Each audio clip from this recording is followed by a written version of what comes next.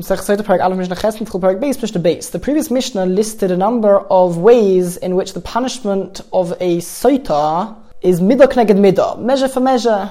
And now the next two Mishnayos go slightly sidetracked to discuss where else in Tanakh we see this idea of midah k'neged midah. Mishnah Ches discusses it for the bad, for punishment, and Mishnah Tes discusses reward, which is midah k'neged midah. So example number 1, Shimshon halach ha'einov, Shimshon hagibar, followed after his eyes. The Pesukim in Shoftim describe how Shimshon hagibar saw a particular woman, and he said that he shora be'einai, she is good, she is upright in my eyes, and she was from the nation of Pelishtim, and even though most understand that she converted before Shimshon married her, since he followed his desire and went against the wishes of his parents by marrying her, therefore, nikru Pelishtim es einov. The Pelishtim poked out his eyes when they captured him in the battle. Shenemar, as the Pasuk says, vayachazu Pelishtim, and the Pelishtim grabbed him, vayinakru es einov, and they poked out his eyes. Next example, Avshalom, who was the son of David HaMelech, and he led a big rebellion against David HaMelech in order to try and usurp him from the throne and become king himself. And the Mishnah tells us that Avshalom nisga'o b'sa'orai. Avshalom was very arrogant and became very proud from his hair. The Pesukim relate how he grew his hair very long and would cut it once a year. And midah k'neged midah lefichach, therefore nisla b'sa'orai, he was hung by his hair, and that's ultimately how he died. Whilst he was riding on a mule, his long hair, because he grew it so long, his long hair got caught and entangled in the trees, and he ended up being hung from there and died like that. Now, during his rebellion against David HaMelech, his king, David HaMelech was forced to flee from his palace, and he left his 10 pilagshim. A pilegesh is a sort of half-wife, as it were. It's not one's main wife, but one would have relations with her, and David's 10 pilagshim were left in the palace, and Avshalom came and Rufisha Bal Eser Pilagshim Oviv, because he had relations with all 10 of his father's pilagshim. The punishment for that was Lefichach Nitnu Ba'eser Loin V'yos. Therefore 10 spears were pierced into him. Shenemar, as the Pasuk says, Vayosobu Asara Anoshim, and 10 men surrounded him, Noisei Klei Yoav. They were the people who carried Yoav's weaponry. Yoav was the general of David's army, and he found Avshalom once he had been hung on the tree, and his 10 men pierced him with a spear. And as the Mishnah, because Avshalom stole 3 hearts, that's what it literally means. That means he deceived 3 people. Leiv Oviv, the heart of his father. V'leiv Beis Din, the heart of the Beis Din. V'leiv Yisrael, the heart of the Jewish people. The Yerushalmi explains that Avshalom asked his father that he should write a letter saying that Avshalom can choose any 2 men in the entire Jewish people to serve him and work with him. And then Avshalom went and took that letter to lots and lots of groups of 2 people. So he deceived his father, he deceived the Jewish people, and the people who he chose were from Beis Din. He chose very important people. So that's what the Mishnah is referring to. Shenemar, as the Pasuk says, Vayiganu Avshalom es lev anshe Yisrael, and Avshalom stole the heart of the people of the Jewish people.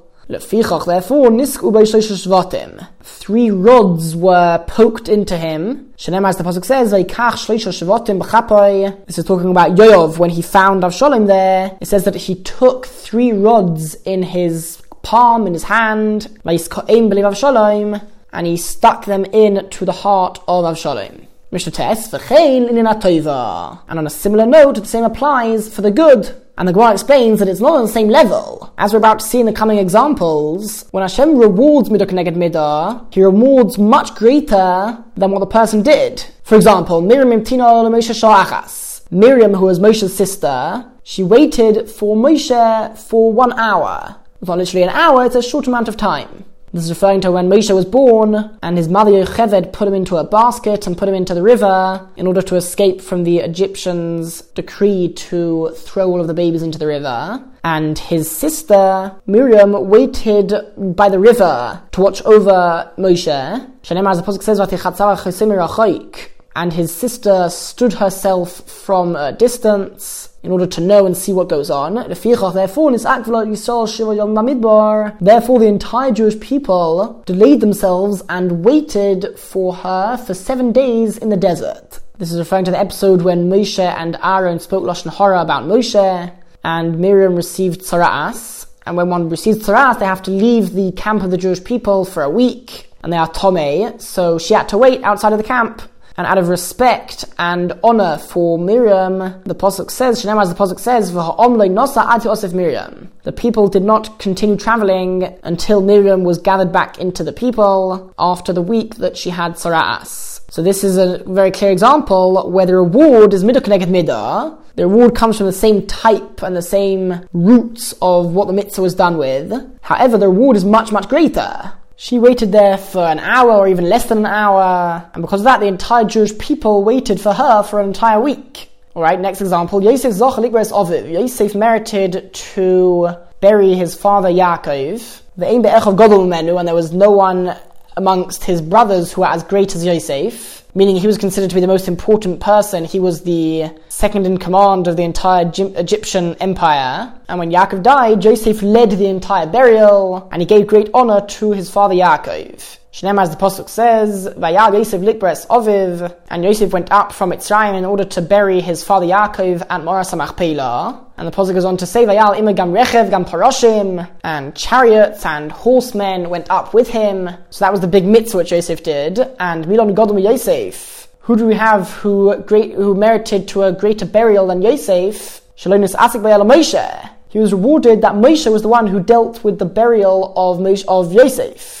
Moshe Zachar Yosef. Moshe merited to do this mitzvah of taking the bones of Yosef from Mitzrayim and making sure they would be buried in Eretz Yisrael. He passed them on. And nobody else in the Jewish people were as great as him. So this was a great honor for Yosef. Shneimar, as the Pasuk says, it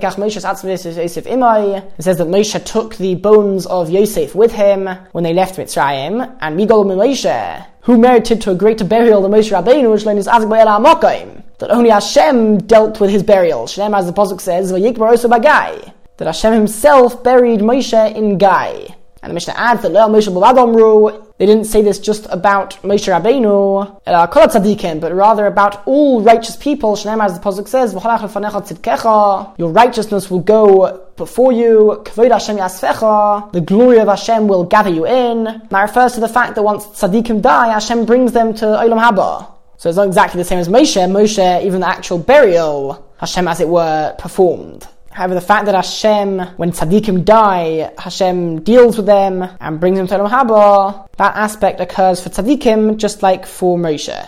Perigil Mishnah Aleph. So the last couple of Mishnahs went a bit sidetracked to discuss the idea of midah k'neged midah. Now we go back to the process, step by step, of what was done with this Sotah woman in the Beis HaMikdash. Her husband would bring her korban mincha. The korban mincha is a korban made up of flour, and the Sotah's husband would need to bring a korban on her behalf. And he would bring a basket of flour to the Beis HaMikdash, and he would put the flour in an Egyptian basket. Again, this is as a symbolic idea that she has behaved immorally just like the Egyptians. And he would place the basket on her hands so that she would have to carry it in order to tire her out and make her a bit more stressed. Again, all of these things are in order that she confess that she is guilty, if indeed she is guilty. Now, when it comes to actually offering up the flour as a korban mincha, before that is done, the flour needs to be added to one of the Beis HaMikdash's utensils. And the truth is, the Mishnah notes that when it comes to other korbanos of flour, so the person bringing the korban would bring it to the Beis HaMikdash in silver or gold utensils, the same material in which the klei sharis, the Beis HaMikdash's utensils, are made out of. However, they would then have to add it to one of the Beis HaMikdash's utensils, not their own silver or gold dishes. So the Mishnah says, all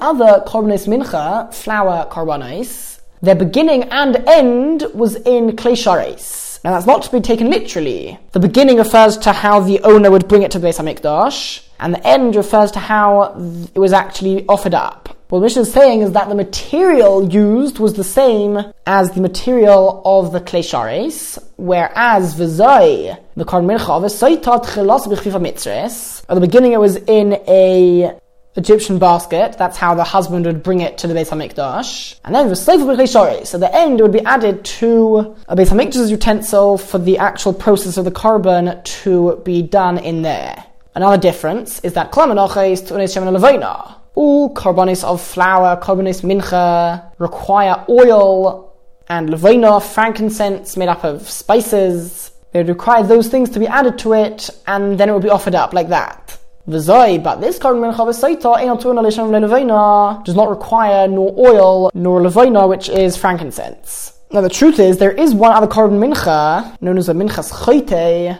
and that also did not require nor oil nor levona. However, the Mishnah adds another difference, and this difference does exist even in that case. All korbanos mincha came from wheat, flour made out of wheat, v'zoi, but the minchas sotah, the sotah's korban mincha would come from barley flour. Now, there's also an exception to this one, and that is minchas ha'omer, the korban omer, which is brought on the second day of Pesach in the Beis HaMikdash, and that is the korban which comes from barley, and it comes from barley which has grown from the new grain. And the truth is, it's forbidden to eat grain which grew that year until the korban omer is brought. That is the function of the korban omer. And the Mishnah says that this was also from barley, even though it came from barley. Nevertheless, there was a difference, because the korban omer came from very fine flour. It had to be sifted 13 times. So it was extremely fine flour. Whereas v'zoi bo'akemach, this korban of the sotah would come as the original flour which hadn't been sifted at all. So it still contained all sorts of bits, and it wasn't sifted at all. And Rabbi Gamliel says,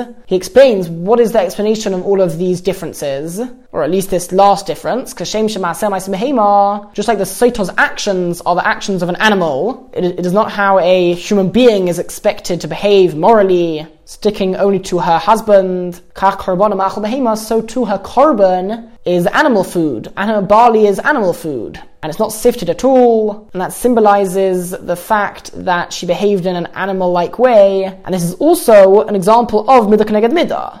Alright, the Mishnah base. The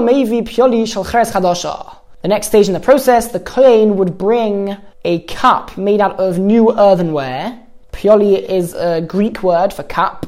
And he would put into that cup half a loig. A loig is a measurement of a liquid. Half a loig of water from the kior. The water in the kior was considered sanctified. Any water which is contained, and not just water, anything which is contained inside a utensil which belongs to the Beis HaMikdash and is used for the Beis HaMikdash's service, so that which is placed inside also becomes sanctified. So the water in the kior was sanctified water, and the Torah says that Mayim Kadoshim, holy sanctified water, is required for the Sotah's solution which he's going to drink. Rabbi Yehuda says it wasn't half a loig, it was a quarter of a loig, and the Mishnah notes that Kashem Shemamait Baksov, just like Rabbi Yehuda's opinion regarding what needs to be written on the parchment, as we're going to see in the next Mishnah, Rabbi Yehuda's opinion is that less needs to be written on it. There's an argument there in the Mishnah, and Rabbi Yehuda is the one that says that less things need to be written. So the Mishnah is noting the fact that over there Rabbi Yehuda says that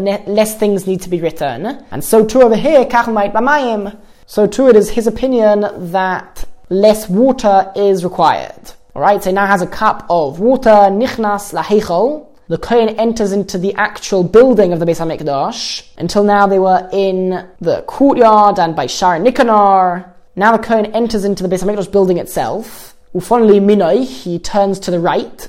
When everyone enters into the Beis HaMikdash, they would turn to the right always. The same goes for the Mizbeach. When the Kohen would go up to the Mizbeach, they would always turn to the right and go around that way. So over here as well, he would go in and turn right. Umokum hayasham ama al ama. And there was a place there on the floor of the Heichal, of the Beis HaMikdash building, a small place which was 1 amma by 1 amma. So it's around half a meter by half a meter. And the floor of the Beis HaMikdash was totally made of marble. And on this piece of marble, on the floor, there was v'tavla shel shayish v'tabas ha'isakavua ba. There was a ring which was fixed to this square of marble, and that way he could lift up the square, lift it up. When he lifted up that marble, he would take dust and soft earth from underneath there, from the actual floor of the Beis HaMikdash, and he would place it into the water in the earthenware cup. Now, how much dust would he add? Not a lot at all. It should be only enough that Kadeshi Ro'al Amayim, that it should appear on top of the water,